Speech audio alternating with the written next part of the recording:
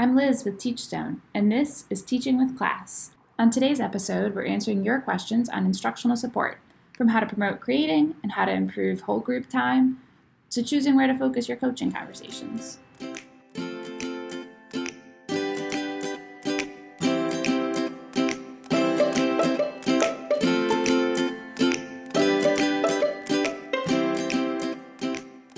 To help us with instructional support, I brought in Leanne and Vicki to answer all of your questions. And we'll start with Vicki, a class specialist here. All right, hi Vicki.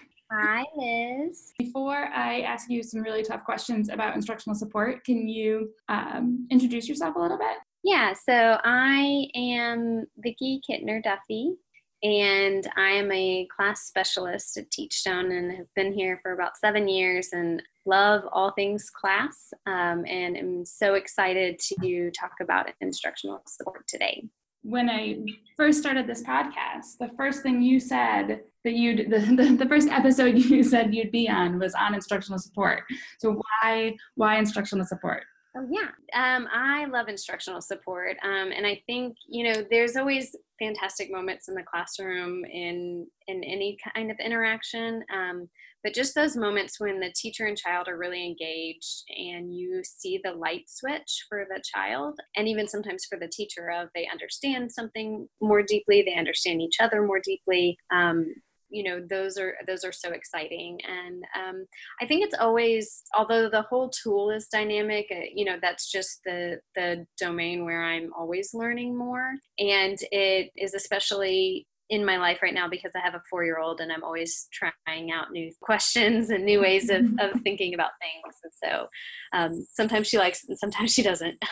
All right. Well, I'll start with this first question that I feel like I've seen a couple times in different formats, and I think is probably a common feeling people have. And so it says, my teacher scored an average of 5 in emotional support and classroom organization and a 2 in instructional support.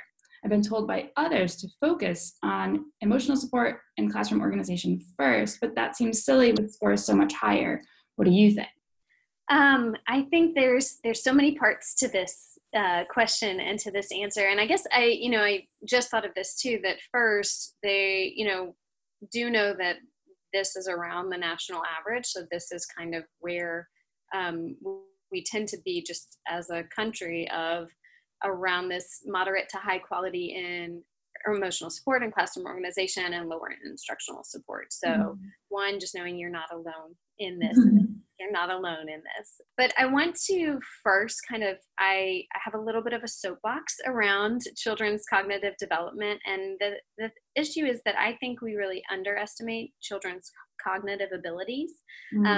As a side note, I think we overestimate their emotional abilities, but that's a different podcast. And so there are studies that show how infants understand probability, they understand language, more words than we know that they understand, or that we think that they understand even as young as 6 months old. And so kids' brains are amazing. And so, when I was in grad school, the way that we had talked about this was about their competence versus their performance. So in a lot of ways, young children are more competent than we think that they are. They just can't necessarily perform those things yet. So they don't have the expressive vocabulary yet, or they don't have the motor skills to show you how they understand they need to stack this tower. I think the main thing there, I just want to say that, I guess I've already said it, but their brains are just constantly processing complex information, taking in language. And so we just want to be thoughtful about that. And I think that's where sometimes we get stuck in the rote kinds of questions because we assume that they can't go to this really deep kind of thinking, and they can. Yeah. I think we want to think about child and teacher readiness in the interactions and be really sensitive to the cues that the children are giving us. But basically, sometimes I think we need to check ourselves first and say, oh, you know what? They might be more ready than I think they are. So that's a long soapbox on just instructional support in general. But so thinking about this in terms of teacher professional development, I actually agree with this question and thinking about sometimes our tendency is to go towards emotional support and classroom organization first. But I think sometimes we get stuck in expecting perfection there, when there actually is a lot of growth to be had, a lot of interest, a lot of excitement, a lot of fear around instructional support that we can start to work with teacher professional development. And so there's a study from the original My Teaching Partner study in pre-K that shows that the more that coaches and teachers focused on instructional support, the more their emotional support and classroom organization scores improved.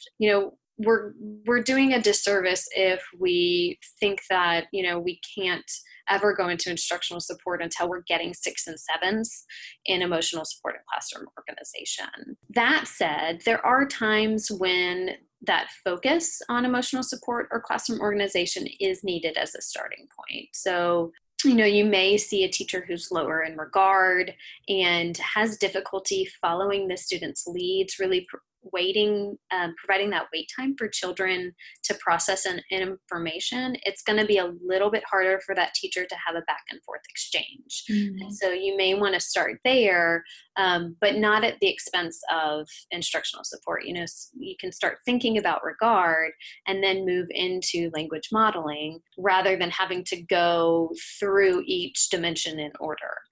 Another classic example is when the teacher is spending all of her time redirecting and putting out fires, then yes, she absolutely is probably going to need some more support in behavior management, instructional learning formats, maybe some productivity before she's able to take on concept development or quality of feedback.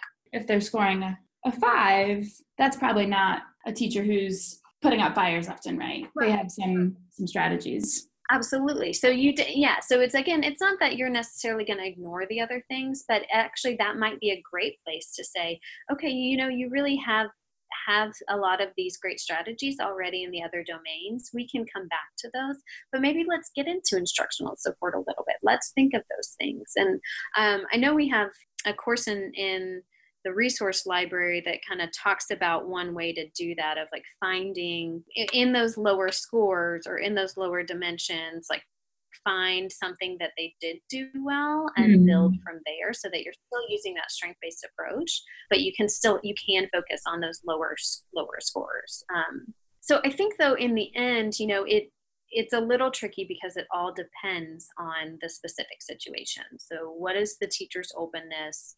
What are their interests? What are their knowledge level, their individual strengths and needs, the children in their classroom? What kinds of, is it that you can see that they just need to tweak one routine and then they're going to be able to kind of be a little bit more ready for instructional support?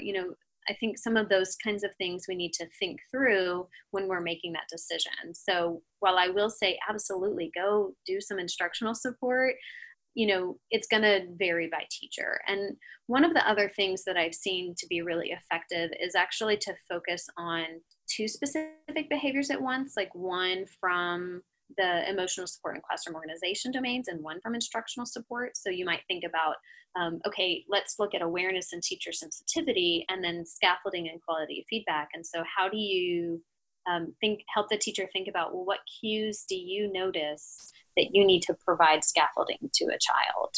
And then let's think about how you provide that scaffolding. And so doing both of those at the same time and really helping them kind of start to see how those dimensions support each other. So it's not even instructional support in isolation, but really in the reality of their classroom. We'll come back to Vicki in just a moment to ask her some more questions and get some more really specific examples from her. But let's take a moment to turn to Leanne with a more manual-focused question. Hi, Leanne. Hi. Thanks for coming in today. We have some really good questions about instructional support and one that was really specific to the manual. And so I thought of you. Can you tell us a little bit about yourself and your role here? Yeah, my name is Leanne Minnis. I am an associate production editor on TeachStone's content team, and basically what I do is I review materials before we publish them. All right, well, I'll jump into the question. So it says, I know there was a recent discussion about this topic, but I'd like more clarification. In the pre-K and K3 manual, in order to score in the high range, it says, quote, The teacher often repeats or extends the student's responses. Based on this explanation, does this mean that a teacher can score high on this indicator even if he or she only repeats responses during the observation cycle? Yeah, so the short answer is yes. I was really excited to notice this question because we recently discussed it during one of our master coding sessions, and so I'm really happy to elaborate. So yes, a teacher can score high on the repetition and extension indicator even if they only repeated responses and didn't extend at all. I just wanted to point out also that the issue is clarified in the long range descriptions. So I think my first recommendation is to check out your manual first. The answers are always in the long range descriptions and they're not in the face pages or the dimensions or whatever else may seem like an easier reference than the manual. So if you're stumped about repetition and extension while you're coding, I think the first thing you should do is to pause and think broadly about what kinds of evidence, regardless of dimension or indicator, mean mid-range and what kinds of evidence mean high range. At the most basic level, you would say mid means you see some effective evidence and high means you see an abundance of it. After that, I suggest bringing it back to the question of the words and or. In the pre-K and K3 manuals, the high-range description of repetition and extension reads, the teacher often repeats or extends the student responses. So yes, you could have a classroom where you see a ton of repetition and absolutely no extension, or vice versa. And that would indicate that the indicator of repetition and extension is in the high range because the manual basically states the teacher often repeats or extends the student's responses.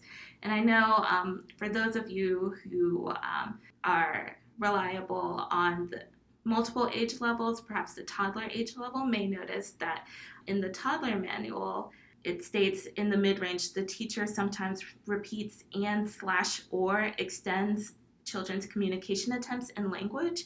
And then for the high range, the manual states the teacher often repeats and extends children's communication attempts and language.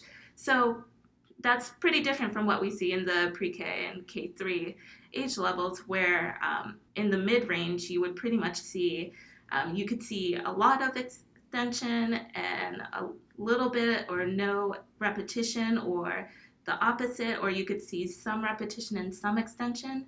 And then in a toddler classroom where you see high range evidence for the repetition and extension indicator, you'll see them both and you'll see them often. So yeah, I mean, I don't mean to sound glib, but I think the easiest and the most effective way to find the answer to a lot of our coding questions is to check out the long-range descriptions in our manual. They're definitely not as easy to read as, say, the face pages, where it's a little bit easier to read than reading long paragraphs. But I suggest if those long descriptions feel like too much text at once, go through and just highlight the key points so you can reference those often. And I also suggest thinking pretty holistically about the children's experience. Say, for example, in regard to repetition and extension, at the pre-K and K3 age levels, I would ask, are the teachers getting exposed to are the children getting exposed to repetition or extension consistently, or is the evidence occasional? Because that's really what it comes down to. We're not rating teachers, we're rating classroom interactions. So, check out the manual, read those long descriptions, and consider what description best fits what the children are truly being exposed to through their interactions with their teachers. Awesome. Wow. That was a really thorough answer. Thank you so much. Yeah, no problem. This next question comes from a coach wondering about whole group, so we'll head back to Vicki. Can you give me some suggestions on large group circle time activities that would promote higher order thinking? My teachers are much better in small group, and I struggle to give them ideas for whole group. Yeah, so I will say I am biased in this because I am not a huge fan of large group circle time. So we often see, sit down and go over for all of the rote facts. And so I would absolutely, love to see classrooms get away from so much time spent in large groups. And I think you hear that in that question of, my teachers are so much better in small group. Great. Let's figure out how to do more of that. Figure out how to have more free play, more small groups where you can have more of those interactions. And I will say, I'm not totally against large group. There are lots of great things about it, but it's just easier to have those more in-depth interactions with a few children at a time rather than a group of 20 children. And I think it can feel overwhelming when you are a teacher with 20 children, you see these videos where you're like, well, that's a great interaction, but it's one teacher and two students. What are the other 18 doing? So it sounds like you think that coming up with the routines and the strategies to make sure that those other 18 students can be independent in their rotations or in their free play is what's most important. Absolutely, yeah. And that kind of goes back to even the first question of thinking through, how do you tweak some of those routines throughout the day so that you can have, and think about instructional learning formats of how do you get them engaged in some self-directed play so that you can go around the room and have some of those more in-depth kind of interactions. But so we still want an effective large group. So here are just a few ideas and kind of, as I was thinking about this, of questions that I would ask a teacher to help them start to think about this. So, I think the first thing is, what is the purpose of large group time that you want the children to gain from that large group? Is it a time to gather and greet one another? Great. Okay. So then that's a nice chance for integration, connections to real life. So questions might be, we talked yesterday about recycling. Who noticed something that you could recycle at your house? Tell us about it. Is it a time to read a story together? Okay, that's a great time to have, bring everybody together and enjoy that story. So, read the story ahead of time. Think about some why and how questions you might ask, or new vocabulary you might introduce. I've been reading Goldilocks to my daughter a lot, and so we've had lots of questions of, why did Goldilocks go in the bear's house in the first place? Why did baby bear's chair break? What would you have done if you found Goldilocks in your bed? What's porridge? That's a great one of, it's kind of like oatmeal or grits, or, those sorts of things that you might eat at home. Is it a time to introduce a new concept? Okay, then really think of that time as brainstorming. Okay, we're talking about ocean animals. What kind of animals live in the ocean? How do they breathe? What do you think they eat? How can we learn more about marine life or ocean animals? I think, one of the things that we see here are either like questions of the day or KWL charts, concept mapping. All of those are really great tools to use. So then you have some visuals along with your brainstorming session. I think the key here is sometimes we get stuck in teaching an entire concept and thinking like, okay, this is our 20 minutes to like teach to the kids. And so when we step away from that and think about it as like, no, this is just a place to like get thinking started. And then free play and small groups can be more of that place to explore and get into those concepts in more depth. Then that helps us get away from these group times that are less effective. Another opportunity for group time might be, or purpose of group time might be, to summarize the day's learning and activities. So sometimes, you have like a closing meeting or something.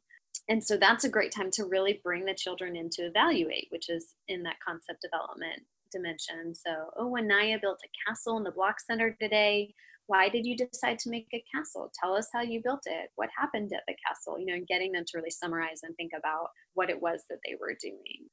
So I think that's the first part, is really getting at the purpose. And so, and that may be that you say, well, my purpose is I want them to, know their letters and colors and numbers. And so then I would just challenge that coach and teacher to think about, okay, can we get away from that? Or how can we make that even deeper? What is it that we want kids to know those things, but maybe large group time isn't the time to do that. I want challenge teachers and coaches to think about each part of the large group, what's working, what's not working, what is currently rote, and how might you kind of flip that to make it less rote and get the children really talking and thinking. And I also like to think about like, what is the teacher most excited about and what is the child most excited about. Those are, I think, where you're going to find those opportunities that you could have some really rich conversations if you let yourself go there. No, I think those are great examples. And I do think, the tough thing with whole group is you can have 5 kids who seem really excited and you don't notice that you have 15 who are not engaged. Whereas if you had a small group with 5 students and those 15 students were doing something else, then you can engage even more with those 5 children that you do have and make sure that you're meeting the objectives that you went in with. Absolutely. And again, and then that goes back, everything's going back to that first question of, so then you're not having the behavior management issues, so you need more instructional support. Right. All right. Well, here's our last question. It says, this year I supported a teacher in the area of concept development, specifically increasing opportunities for creating. However, I had difficulty providing more than 1 or 2 strategies or examples for incorporating brainstorming and planning into lessons and activities. It'd be great to get some more ideas in this area. I'm so excited about this one because I love creating. Again, because you can just watch the kids and create and make up these things, generate their own ideas, and they have such surprising and exciting ideas. And so I think one of the things here is that can get in the way before we talk about examples is really thinking about when the teacher has too much of an agenda, what the children need to say or what they need to create. When we think about brainstorming and planning, especially as children are just learning that skill, like we want to keep it really open. And so we as teachers, and even as coaches, as you're encouraging teachers to brainstorm, try to be open, exhibit that genuine curiosity for where those ideas are going to go. And it may not be totally logical, right? Not ever get where you wanted it to go. Yeah, but the point of it is not necessarily to get to the right idea. Right. The point is to challenge those higher order thinking skills for the kids. And then that way it can become something that evolves. It can become something more enjoyable and something that's just more genuine than, okay, we need to brainstorm these things and make sure that we have the checklist. Side note, so one of those times that I've seen that is like, what are the clothes that you need to wear in the winter? So while that's a great question, you want kids to think about that, to know those things, that can sometimes turn into like a brainstorming checklist rather than really generate, teachers are like, oh, no, you don't wear sandals. Okay. And yes, that's important for the children to know and understand. I think what we want to try to work towards is that real genuine brainstorming of really coming up with their own ideas about things. When I went to my training, my trainer, shout out to Amy, said that she likes to think of, instead of creating, to think of it as inventing. You're just brainstorming a list of what you wear in the winter. You're not inventing. You're listing. But if it's a question that can sound more like inventing, then you're really asking them to create something. Yeah, absolutely. Yeah, and I've been reading a lot about like the making and engineering, like all of those kinds of things. That's definitely more of that creating. I love that. I'm going to steal that from me. So in the spirit of brainstorming, and because I do want to offer, I know that it's really helpful to actually just have some specific ideas. So I'm just going to talk through some, and I would love for you to jump in. One of the things that and my husband is an English teacher, so I have to say that, but is really inviting children into narratives and acting out their own stories, writing their own stories, drawing their own stories. And so this is nice because it can be a part of dramatic play, it can be part of the art center, it can be part of the writing center, it can be part of the science of you write a nature story, like it can really cross different content areas. But the children can make the story, they can make the costumes, they can make scenery, they can act it out. There's a lot of possibilities there. And again, it's so fun to see where they go with that. I think, and even if they're having a hard time kind of thinking about creating their own story from scratch, it could be creating an alternate ending to a story that they've read. So what's another way that this story could end? And then that's really fun because you could see different children inventing different ends to the story. And you always get a little bit of a sneak peek into their lives. I feel like children's stories are always a little bit about their own parents or their own siblings. Absolutely. My 4-year-old is obsessed right now with, she really wants it to be Halloween and tell lots of different Halloween stories. And then she's always jumping in with whatever, the new costume is he wants to be or whatever. I think some of it is, thinking about what kinds of fun hands-on materials do you provide, and then children, by nature will go and create things. And so, boxes, sticks, those kinds of things, like, and then I just ask those questions of, oh, I have these new materials. What do you want to make? How will you make that? What kind of things are you going to need? Getting them sort of thinking about what can they make and what can they invent from those materials.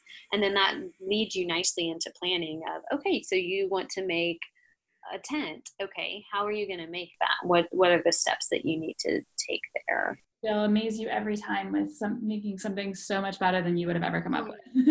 I know. Like, how did you? Seriously, I think that's it. Like, they will come up with a lot of amazing things if you really let them. This one always goes totally differently at my house whenever I'm like, we're going to go outside on a walk. Where do you want to go? What do you want to look for? And, one day it's rocks are treasure. And then next day we're fairies looking for flowers. And, how do you collect that? And then what do you do with it when you come back? So the rocks became a bird's nest at my house. So then that again can be this much larger thing of, we've done this, and then we can start to integrate, and then we can say, okay, remember when we got these things, what art do you want to make with it? So there's lots of creating and concept development opportunities there. One of the other things, that I think we don't think about so much is the teacher planning everything out. And especially as the kids are getting to be 4 and 5, starting to really engage them in that planning process more for the classroom. So it might be, okay, we're having a new theme and we want to decorate the classroom. How could they actually be involved in that, so that it's not the teacher doing everything, but that's your day is, oh, we're studying ocean animals. How could we make our room look like an ocean? What would we need? Where should we put this? How are we going to hang this? Oh, we have been having a problem around children saying unkind words to each other. Okay, well, let's brainstorm a solution to that. What are the rules that we need at our classroom? What are ways that we can show kindness? What are some of the things that we want to make sure that we do say to each other to make sure that everyone feels safe in the classroom? What should we study next? Where do we need to go first? Where should we look for information for whatever that topic is? So, it's really, you might have a general idea as the teacher of, okay, this is sort of our topic, but, you can start to leave it more open for where might the children want to go with that. And it gives them such an opportunity to communicate with each other and to practice every other strategy of, they're now having time to think and brainstorm in their own head, but also practicing how do you communicate that to your friends, and how do you listen to their ideas and be kind if you don't like their idea. And it gives opportunity to practice lots of other skills as well. Absolutely. Yeah. And it hits on so many other dimensions too. So, you think about instructional learning formats, and that then the teacher can be really involved and facilitate that conversation with the students, and language for them, the regard for them, and having them actually, see like them taking the lead in those lessons. Like, there's lots of opportunities if we I think some of just IS in general is challenging ourselves to let go of, and I'm doing air quotes, of teacher, like our traditional teaching of like, I'm giving you information, and really figure out how to draw it from the children. And that creates a lot of opportunities for growth in instructional support, I guess. And one last thought, I realized the other day that we were talking about like our plan for a Saturday, and I realized that my 4-year-old kind of gave me a look, and I was like, do you know what plan means? No. And so I was like, oh, okay. So plan is like when we think about what we want to do and figure out what time are we going to do it, who's going to be there. We're thinking through all the steps, or some sort of explanation like that. And so I think it's important to remember to take a step back and say, do they know what planning is? Do they know what brainstorming is? Do they know what inventing is? Oh my gosh, let's have a unit on inventing. Wow, that would be amazing. And what can you invent? What does it mean to be an inventor? And so I think making sure that we let students know what that is, and then just really support them as they go. And this is where in my head, I want to be in a classroom so I can be like, okay, it's brainstorm time. And all the kids make thunder sounds and like flash their hands with lightning. And I think that is a perfect note to end on. Everyone has lots of thunder and lightning going on in their head. Hopefully ways that they can bring some of this back into their own classrooms or coaching conversations. Yeah, I'm so excited. That's where I'll talk about IS any day. So.